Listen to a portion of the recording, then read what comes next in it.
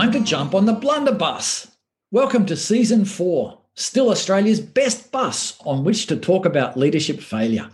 My name is Edward Vaughan. Join me as I travel far and wide on my special bus, the blunderbus, and have honest conversations with great leaders about some of their great leadership disasters. On the blunderbus, we think it's possible to learn more from your moments of failure than your moments of success, if you know the magic secret. And we also know that failure can be fun, especially other people's.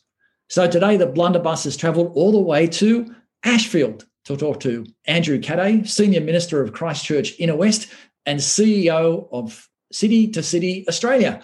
Andrew, welcome on the blunderbuss. That's great to be on board.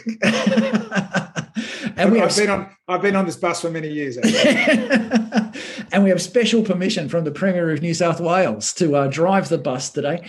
Hey, before we get going on the bus, I understand there's a very exciting project that City to City Australia are involved in at the moment. Tell us all about that project. Thanks, Ed. The Think City City has really been invested in for all its life, actually, since starting with Tim Keller in New York City, is church planting. And that's what City City is known for, and we're absolutely committed to that. We're convinced, as Tim Keller puts it, that church planting is the R&D department of the church and is fundamental to the gospel going forward in any place. At the same time, it's also true that probably our best estimate is that there are 3,000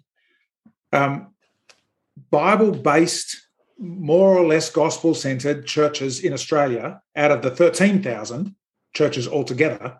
Right. 3,000 of them are Bible-based and are plateaued or declining. Wow. 3,000. And that's a lot of just, potential there. And a lot of actual heartache for those communities that have sort of lost their way a little bit. And we have a vision over the next 10 years to invest in that in a way that works with 1,500 of them to try and revitalise them through an extensive and intensive consultation process over a 12-month period and then ongoing. Wow. Okay. That sounds really super exciting. I'm really, really excited to hear that. Partly, it's just not the case that if a church is on hard times, if it's kind of stalled or stopped or stuck, that's game over. Or the other thing is the standard turnaround strategy for a church is to sack the minister or find a way to push the minister out and get a new one. Rugby league players getting a new coach. Yeah. And there's got to be more to it than that. Paul Borden, who's a really interesting denominational leader in the United States, reckons that there may well be 10% of church leaders who are natural, just intuitive leaders, and there may even be up to 20% who are sort of in the wrong job and you just need to move them out. But the overwhelming majority, 70% of leaders, with the right kind of investments, could be significantly improved in what they're doing and if they get support and backing. And I think he's right about that. And we want to not only continue our church planting vision, we have a vision to plant 300 more churches over the next 10 years, but to see 1,500 churches revitalised in addition to that. Okay, that's really super exciting. And City to City are sponsors of this season of the blunderbuss. Andrew, I understand that City to City Australia have employed some really super talented people to work as consultants on the Revitalise Australia project. Any names that you want to mention in particular? Well, there's this guy called Ed. I'm not sure what his relation to Edward is. But yes, Ed Vaughan is our newest, shiniest, greatest, latest lead consultant. And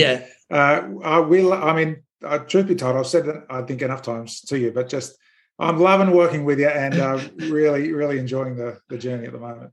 What that means is, just to spell it out, is that, Andrew, you are my boss. And that should really make me really polite and respectful as we're about to do this interview. I have no hope whatsoever for that, to be honest. No, in fact, the opposite is true. And I know you've made a truckload of mistakes. So, where are we going to start? Well, was it Michael Jordan who was once asked, how does he keep making long shot 3-point throws? And he said, because I missed more thousands of them than anyone else. Yeah, right. And I just think that guy really knows what he's talking about when it comes to mistakes. And I'm of the view that when the Lord Jesus is your foundation, then whatever else you're doing is you do it in His name, and you try, and if it works, it works. If it doesn't, it doesn't. And you don't aim to fail, but you're not afraid of failure anyway, either. I one of my sort of clangers that I learnt an enormous amount from was looking to start a new congregation years ago in the 90s out of St Barnabas Broadway. We planted a thing which we thought about calling Barney's on King, but if you do the acronym of that, that doesn't work. Right. Okay. Yeah. Bonk. I think we get. Yeah, no, I wasn't going to say it. So we just called it Barney's King Street. Right. And in St Stephen's, Newtown at the time. Right. Okay. And it was a congregation that shrank determinedly for a few years until it got called back into the mothership at St Barnabas. It was a failure. It actually seems to me really important, and I mean this, that someone who is leading an organisation that is involved in church planting should have at least one really good church planting failure to their name. And if we had more time, I'd tell you about the others as well. Yeah. So, starting a new congregation, great idea. What went wrong? Well, I think there are a number of things. One, in fact, I think probably the majority part of the drive for the start of the congregation was that the evening congregation at Barney's at the time had gotten full. And so, it was reaching 300 or something. It was really quite terrific and growing. But we knew that if we didn't make some seats available, it would stop growing. But that's not a good reason really to start a congregation. A congregation can have that as a secondary reason, but there has to be a fundamental, primary, positive reason, and which ought to be the mission to the area that it's looking to reach. Right. And I think we talked about it, and we knew at one level that was the case, but we just couldn't quite pull it off to have as our really fundamental purpose the reaching of Newtown. There weren't that many of us that lived in or around Newtown at the time. We're more elsewhere. And so the congregation kind of became a solution to some other problem rather than, its own thing in its own right. It sort of became an overflow tent. Yeah. The second thing was we went to Newtown, and in particular started in St Stephen's King Street, St Stephen's Newtown, which is was at that time between rectors, and that was a bad move because when the new rector came, the new rector was trying to do exactly the thing that we were seeking to do. It's just that we were taking up his church's space in doing it. You are actually in his building. We're in the building. Right. And then we do letterbox drops, and we seek to reach out to the community, and we do events. And he's trying to do all of that as well. And actually that made for a massive relational mess. Yes. To the point where we had to leave. We moved out, and we moved into Moore College for a little while. All of 200 metres down the road or something. Yeah. Was so that from a strategic point of view, from a missional point of view, we didn't get quite as much clarity as we needed. From a strategic point of view, we made a number of errors there. And it meant that combined with the third mistake, which was we never actually properly staffed it. And this was the one I think that was, in a sense, most personally relevant to me. At the time, I was co-leading the staff team at EU, which had about 25 staff. I was also leading the 7 o'clock service at St Barnabas Broadway, which was the remainder who'd stayed. There was a couple of hundred people in that. I was involved in the morning service at Barney's as well. And I was supposed to be leading this congregation plan as well. And I was on fumes. It wasn't properly staffed. It needed to have a much greater investment. We'd made promises about that, which we ended up not being able to deliver on. And so at the missional level, we didn't get it right. At the strategic level, we didn't get it right. And at the tactical resourcing level, we didn't get it right.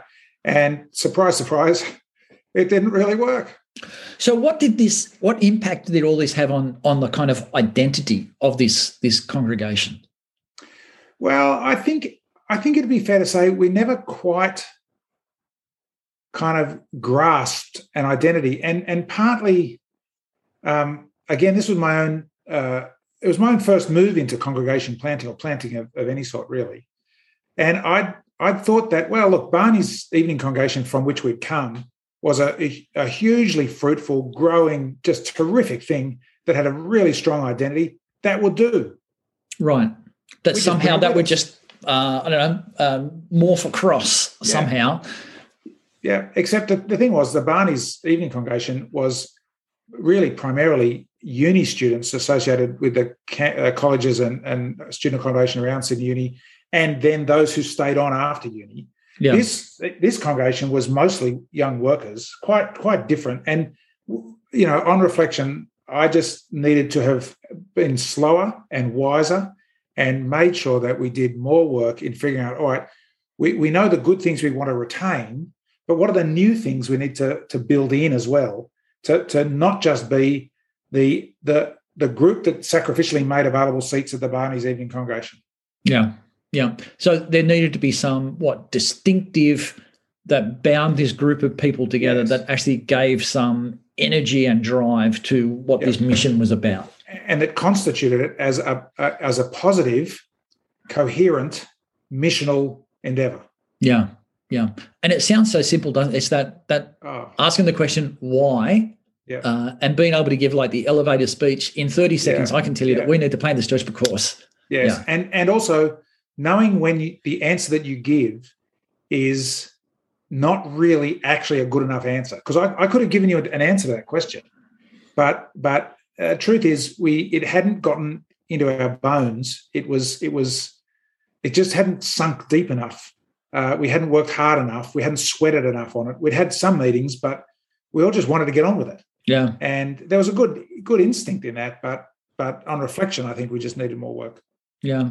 There is that thing of, if church planting is a horticultural metaphor, the little I know about gardening is that you've got to prepare your soil really well. And so many church planters, as you say, just want to get on with it. And it's very hard to retrofit good soil once you've planted the plant. And Newtown is a very particular kind of area that's different really even from Broadway. Yeah, it really is. And so the idea that you can just take and transplant a sort of student foundation ministry at Broadway and do the same thing in Newtown, and voila, it just works because it works. What there is now, of course, at St. Stephen's, Newtown, along with Erskineville, is an awesome grew up, did what you were trying to do. Yeah. And the Lord was very kind in moving us out and moving them in. So, Andrew, what did you learn about failure from that whole process? What I learned, and this was an important lesson for me, was both limits that me giving my fag ends of my energy was not enough to do anything useful, right? Whereas if you think you're pretty good, you think, if I throw a few bones at this, it'll work.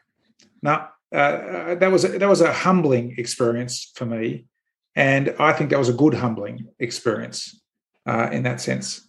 At the same time, my main fear with that kind of moment of an attempt to plant something and for it not working and coming home is the real damage that can do to the members of the congregation. Right. And the third thing is, you can say it with the hearing of the ears, but it's the seeing of the eyes. Failure is not final. It can't be the case that the only kind of people who have any kind of role or contribution to make are people who never get anything wrong, because then there's no one to do anything. Yeah. And there was a helpful moment to go, okay, what is it that we did wrong here? What is it that I can learn from this? And how can this become part of the story of God's work in me and through me and in all of us and through all of us, including this moment of failure?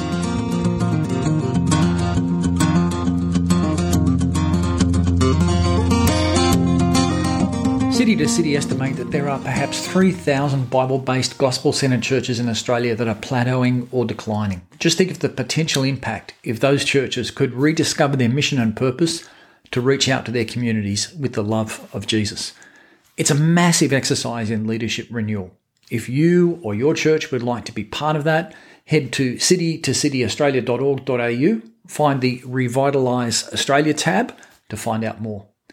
If you've enjoyed listening to The Blunderbuss, please subscribe, rate and review. It helps other people find the podcast and also helps to meet my personal needs for approval and affirmation. Hang on, I think that might have been a blunder right there.